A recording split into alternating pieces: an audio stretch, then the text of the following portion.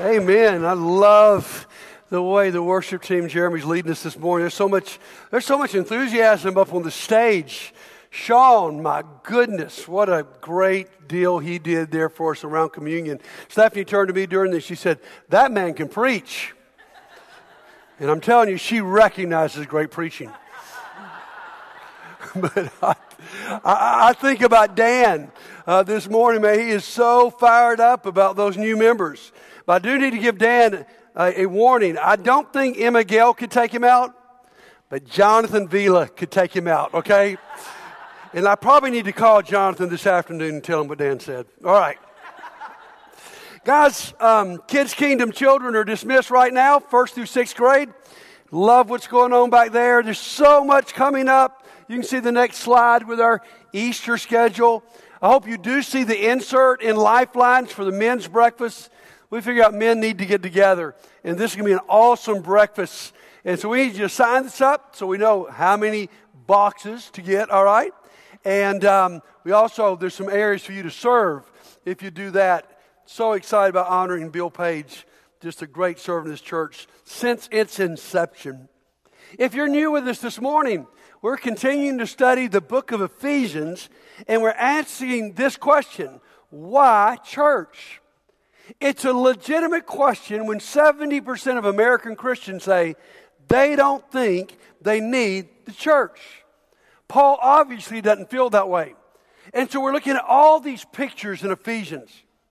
This morning, we're landing again in Ephesians chapter 2. I want you to listen. See this on the screen, verse 19.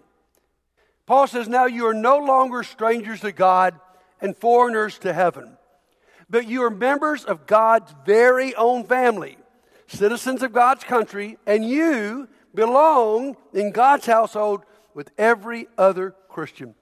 Our first two lines in Landmark 101 is that the church is a family. Our second line is every Christian belongs in a church family. Oh, I love that term family because that sounds so warm to us. Many of us grew up when we talked about the church being an institution. Anybody remember that? I knew quite a few people who belonged in an institution, but it really wasn't my favorite picture. I love the idea of a church being a family. Now, we want to go a little deeper, though, this morning. Why did he give us his family? And I think we'll get a clue in Ephesians chapter 6, where he's talking about family. He's just talked about husbands and wives, and now he talks about raising your children. Verse 1, "Children, obey your parents in the Lord, for this is right. Honor your father and mother, which is the first commandment with a promise, so that it may go well with you, and you may enjoy long life on the earth. Fathers, do not exasperate your children. Instead, bring them up in the training and instruction of the Lord." Do you see what he's talking about there? Training, instruction, bringing them up. You can see the answer to our question this morning. Why church? Paul says a church is a family to grow up in. We need a place that helps us mature. That's why God, when you were born, he didn't do with you what he did with other animals. He didn't have you hatch from an egg. He didn't put you here full grown. He had you placed in the family with people to help you grow up. And it's exciting, isn't it? I remember when we were growing up on Del Rey Parkway behind, our laundry room door. Let me grab that water. Sorry, you guys on the internet. I'll be right back with you. But behind the laundry room door, my mom would put us every few months behind that door, and she'd take a ruler and she'd mark it and she'd date it. And it was so exciting to see as you had grown up. And what I wanted to say to you this morning is that when we talk about church, there needs to be marks on the wall as we all grow up. So let's talk about God's family just a moment. 3 points I want to make, very simple points. Number one, in God's family, there's nothing wrong with being a baby. Say that out loud with me. In God's family, there's nothing wrong with being a baby. In fact, the church ought to be full of them. The Bible says when someone becomes a Christian, they are a baby. That's okay. I love when we lived in Tuscaloosa. There was a young man there, very evangelistic. His name was Jack Burkhalter. And anytime he baptized someone, when they would come out of the baptistry, he would drive them to Druid City Hospital, take him to the 5th floor and take him where that window was where all the babies were inside. He'd say, spiritually, that is who you are. You're a baby. And guys, that's a good thing. You see, when someone comes to Christ, they come out of that water in the first century, you know what they did? They gave them a glass of milk to drink because they wanted them to know they were babies. Guys, you want to be in a church where there are babies and infants. In fact, they're going to make messes, and that's okay. That's what babies do.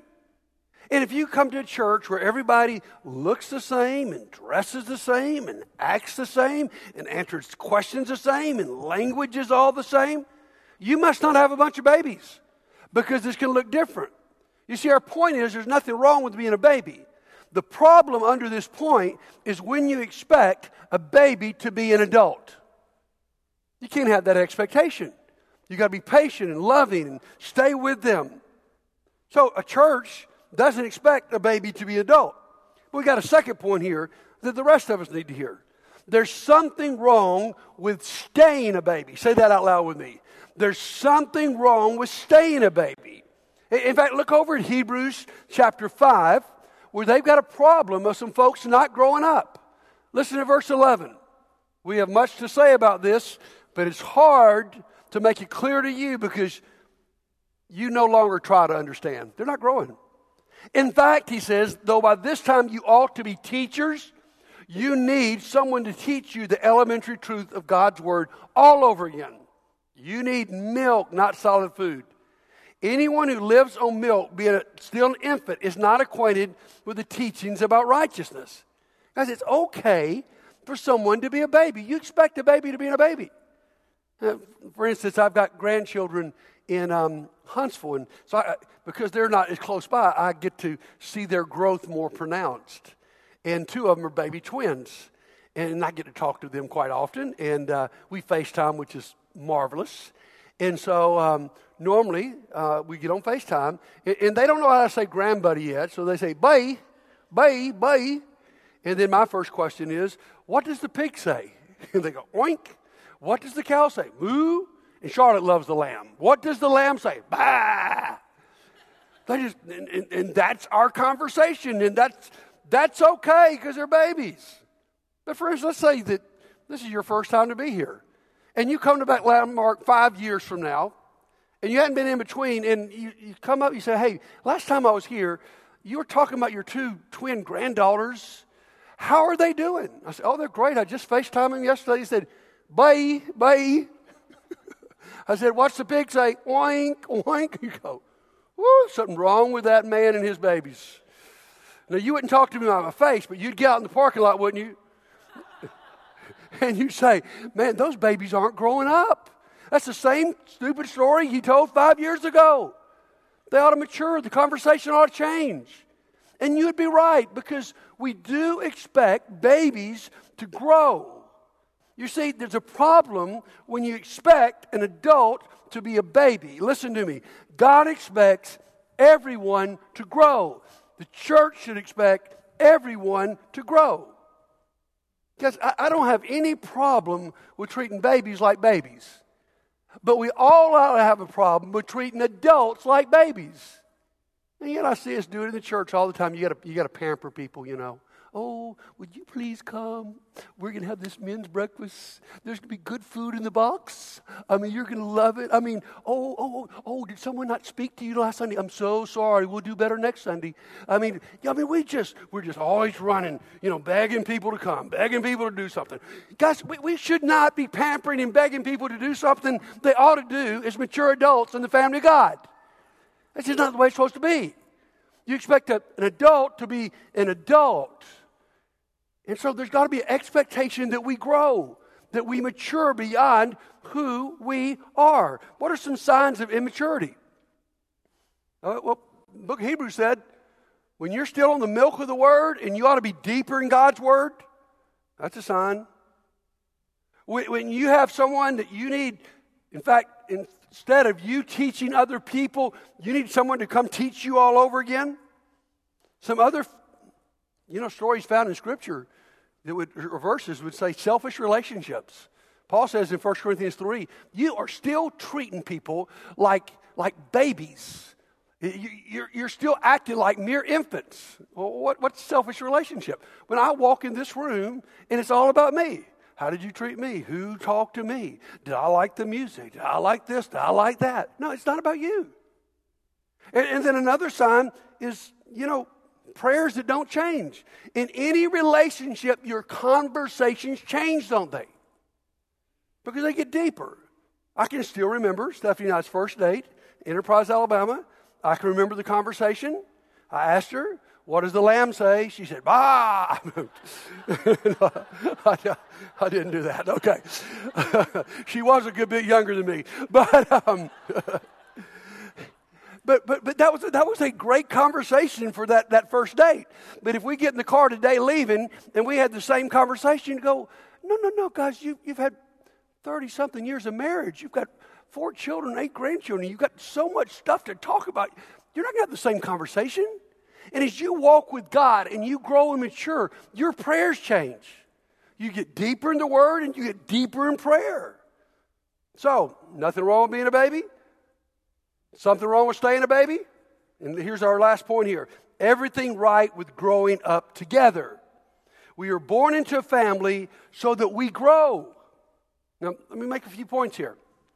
There's no such thing spiritually as standing still.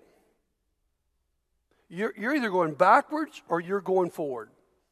A preacher centuries ago, Cromwell, said this: he who ceases to be better ceases to be good. Because you just can't come to a point and go, you know what, I've learned enough, I've done enough, I prayed enough, I'm just going to stop right here. You can't do that, guys. You've got to keep on taking those next steps. But on the other hand, let's also say this: there is no such thing as instant maturity. No, we live in a culture, we love everything instant. I mean, I can remember when fast food started. It was awful. You had to walk in the building and get your food. Can you believe how rude that was? And then we came up with drive-thrus. You know that McDonald's business doubled when they started drive-thrus. And now I don't even want to wait in the drive-thru. I'm just going to order it and someone's going to deliver it DoorDash to my door.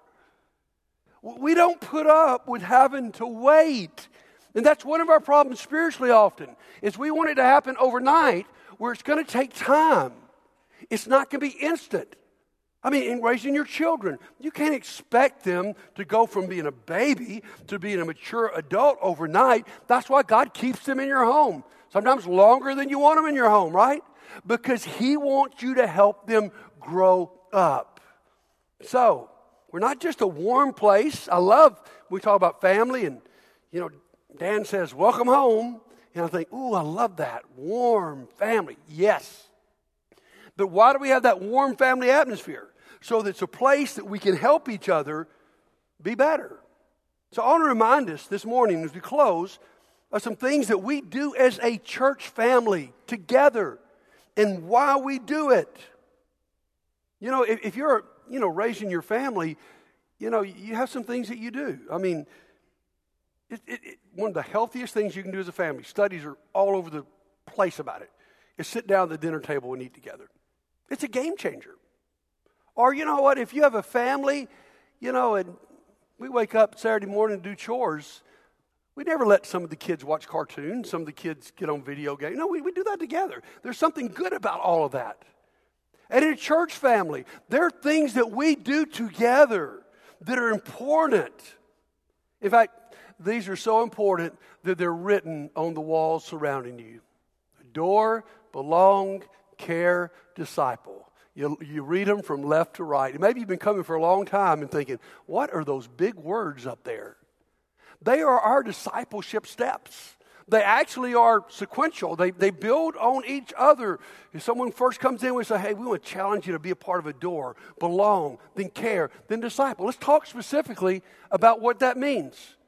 First of all, adore. Here's the way I want to explain it today. Weekly time with your church family in worship and the Word. Listen to me. We underrate the power of worship in spiritual growth. We think, oh, that's just worship, and let me go read my Bible and spiritually grow. No. Worship is transformative. Scripture teaches as you focus on Jesus, He changes you. That's what's so important, that you walk in here with a heart for worship. Thank goodness we have great people to lead us. But also, though, we want this to be a time in the Word. And so every Sunday, I'm blessed to open the Word to you. Now, I would have to admit this. I got 30 minutes, and I got to preach to everybody from a 5-year-old to a 95-year-old. So that's going to change a little bit about what I can do. And that's why we're so excited about Bible study starting back on April the 11th. Because we've always intentionally said, this is going to be our time to go deeper in the Word. This is the time where we're going to have the time to go deep into the text. And so I want to encourage you about that. So all of that happens actually on Sunday morning. And if you hadn't been a part of all that, I challenge you. Because faith comes by hearing, and hearing by the Word of God, Romans 10:17. We got to be in the Word. That's what was so exciting to me just a few weeks ago when the elders announced we were starting back Bible study, and you guys broke into applause. It's worth that applause. So that's the first step. And I don't know where you are right now. This may be your first time at church. We applaud that. But take this step. Commit yourself there. The B is belong. Belong to a small group where you build spiritual friendships. Guys, for some of you, I just get tickled of how scared you are about walking into a small group. It's not that big of a deal. Basically, we apply the Word of God and what we've talked about on Sunday morning, and we build good friendships. And guys, we all know this. You become like your friends. The Bible says, 1 Corinthians 15, verse 33, evil companions corrupt good people. The inverse is also true. When you're around good people, you become better. Because I'm going to tell you, you're in trouble spiritually if your best friends are not Christians. But if you'll surround yourself in one of our small groups with people to live life with, to encourage you, it can be so powerful because you come like those friends. We're trying to relaunch small groups. Many groups are starting to meet again. We got a new group starting in a couple weeks on Sunday nights. While the teenagers are meeting in the gymnasium, we're going to have a parents and teen group. There's a single men's group just kicked off. We're trying to gather a group of some of our married people with children that actually live in Montgomery, trying to start that new group. We got a couple ABC groups kicking off the end of this month. Find a group. There's lots of choices, but be intentional to find that group because you need those friends. Here's what I always say. You need somebody you could call at 3 a.m. in the morning if you had a problem. I find so many people don't have that. Third step is care. So we adored, belong, and now we care. We care enough to serve in our church and community. It's not an either or. I hear some people that reject church say, well, I don't want to fool with church. I just want to go out in my community. I like what Paul said in Galatians 6, verse 10. Be good to all, especially those of the household of faith. There's a priority of we first love well and serve well here so that we're motivated and equipped to love and serve well in our community. It's both. Because you know this. You don't grow by just going to classroom. That's why God didn't have you born and say, I want you to take these classes on growing up. And He didn't tell your parents, okay, just get you a good PowerPoint presentation, and we got these manuals here, and let's teach our children that way. That doesn't work.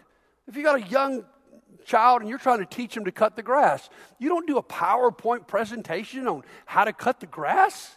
You get them out of that house and out on the grass with a lawnmower, and you demonstrate, and you let them push it with you, and then you let them do it by themselves. You learn by doing.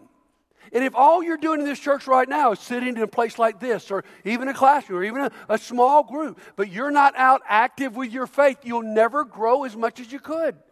That's why I'm excited about next Sunday, because things are kicking back in. We'll have a chance to re-sign up for Faith Works, and you can do something there. And then look at this one, disciple. Here's the D. Intentional relationships to help us grow in Christ-likeness. The key word there is what? Intentional. This may be where you'll have your most growth. But this also, I guarantee you, is our weakness as a church. Now we understood this decades ago, we even somewhat understand this now.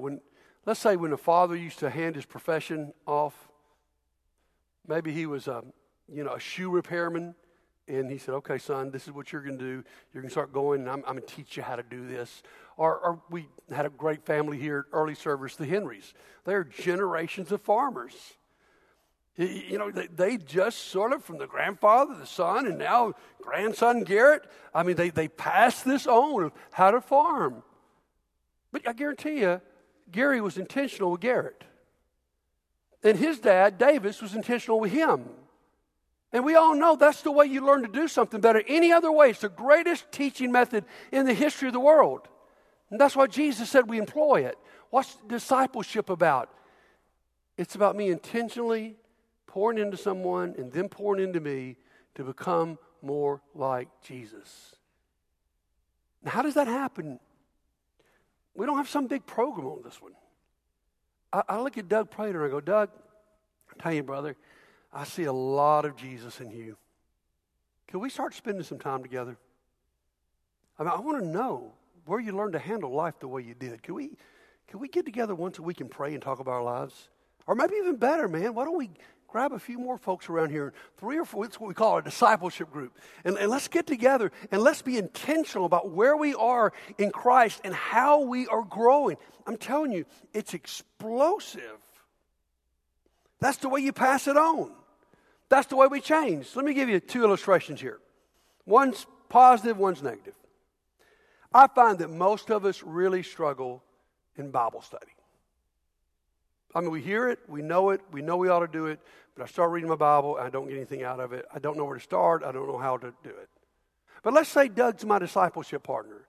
And I say to Doug, this is something I respect about Doug Prater. Man, you know the Word so well. Would you teach me how to study the Bible? That's how you're going to grow more than just out there trying. On a negative light, let me tell you something I see is a big, big issue among us right now. It's abuse of alcohol. We did a class in Man Up a couple years ago on alcohol. We did 3 weeks on it. We thought it was going to be a real simple subject. And it's not as simple as it used to be when it was black and white, where you go, Christian just never can touch alcohol or whatever. But what we found out was a lot of our young men, especially young married men with children, were drinking to calm down so that when they went in their home, they would treat their wife and children right. They were self-medicating. It became really, really obvious. It was dangerous. And guys, listen to me. Every statistic out of this pandemic says that alcohol use has exploded. People have been stuck, their schedule's been changed, and they deal with it with more and more alcohol. Now, okay, you say, what's that to do with it? Okay, just like I might say to Doug, would you teach me how to study the Bible? Maybe Doug's the one struggling, and I go, Doug, man, I love you, and we spend time together every week, but I've been noticing, man, you're doing more and more drinking. I walked in your house the other day. It was all on the counter. And, I'm not telling you it's black and white, but I am telling you this, it's dangerous. Because that's what happens when you get to that level, is you have someone who can see in your life and you can see in their life, not to jump on you or get on you, but to love you, because we all have blind spots. So that's the ABCDs of Landmark. Adore, belong, care, disciple. I want to add one more this morning. I'm going to add an E, and it's encourage. We did a whole series called Build on encouragement because it's so important in this whole process. There's a study that was done in America and later across the whole world where they were looking for secrets of a strong family. And this was so crazy. Across the whole world, any culture, there were 6 common secrets of all strong families. One of them was strong families use lots of words of affirmation. So here's what I want to say to you. What we need to do as a family is we need to affirm. Now, is there room for correction? Yes. But even with your children, if all you ever do is correct, you're going to drive them away.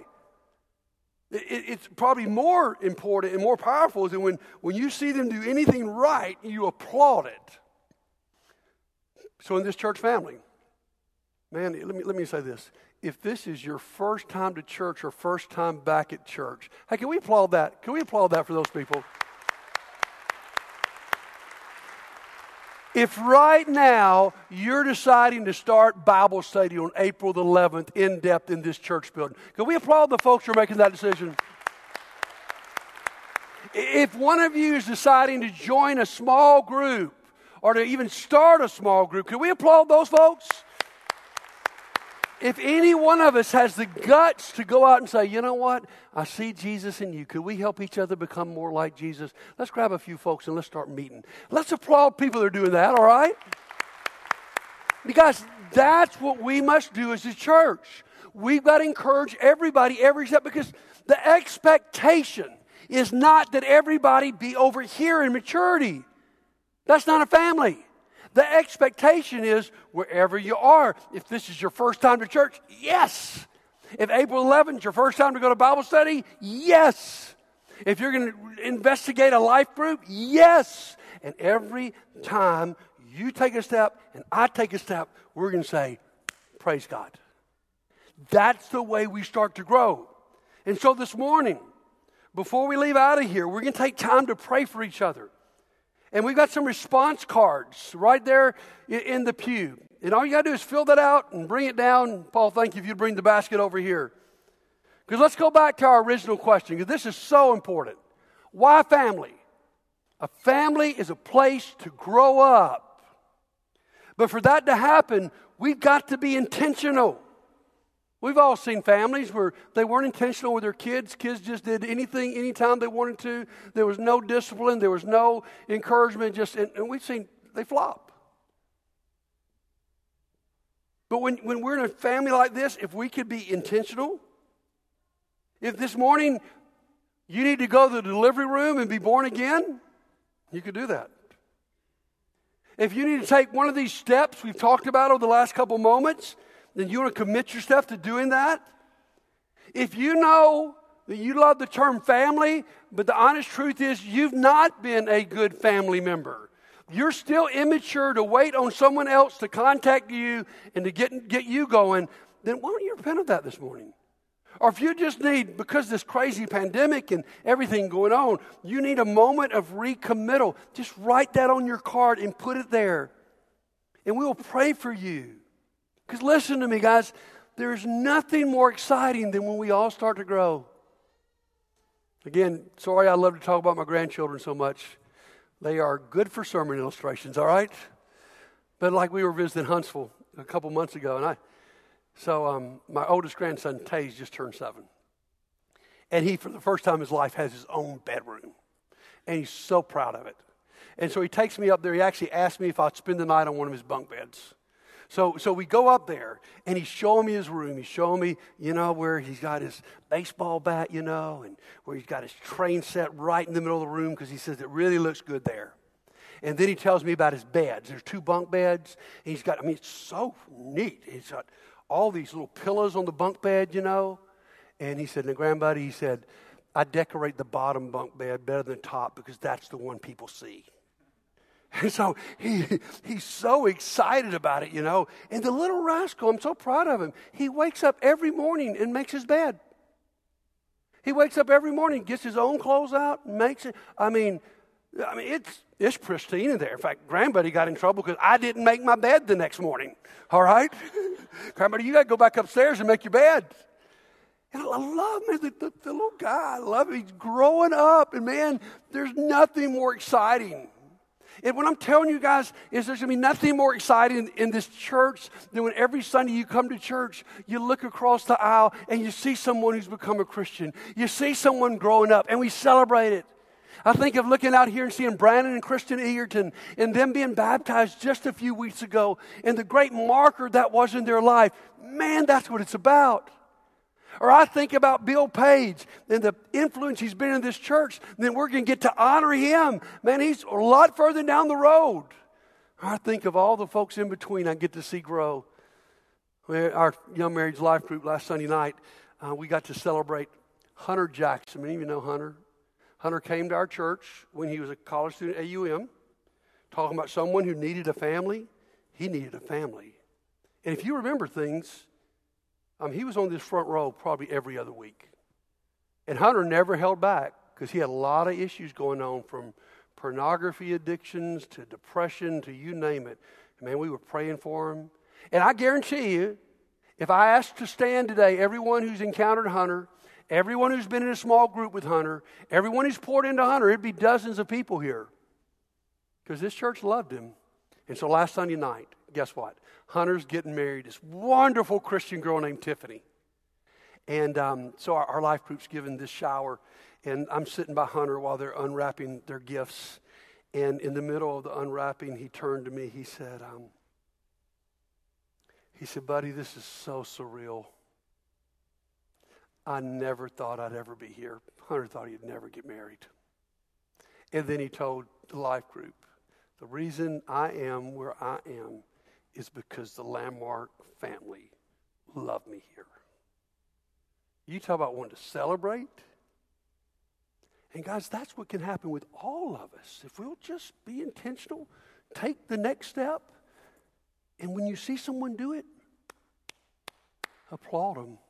So this morning, some of you need to take a next step. This could be your moment of recommittal, your moment of committal. And just come put your card in here and we'll pray for you before we get out of here. So let's sing and encourage each other as we stand together.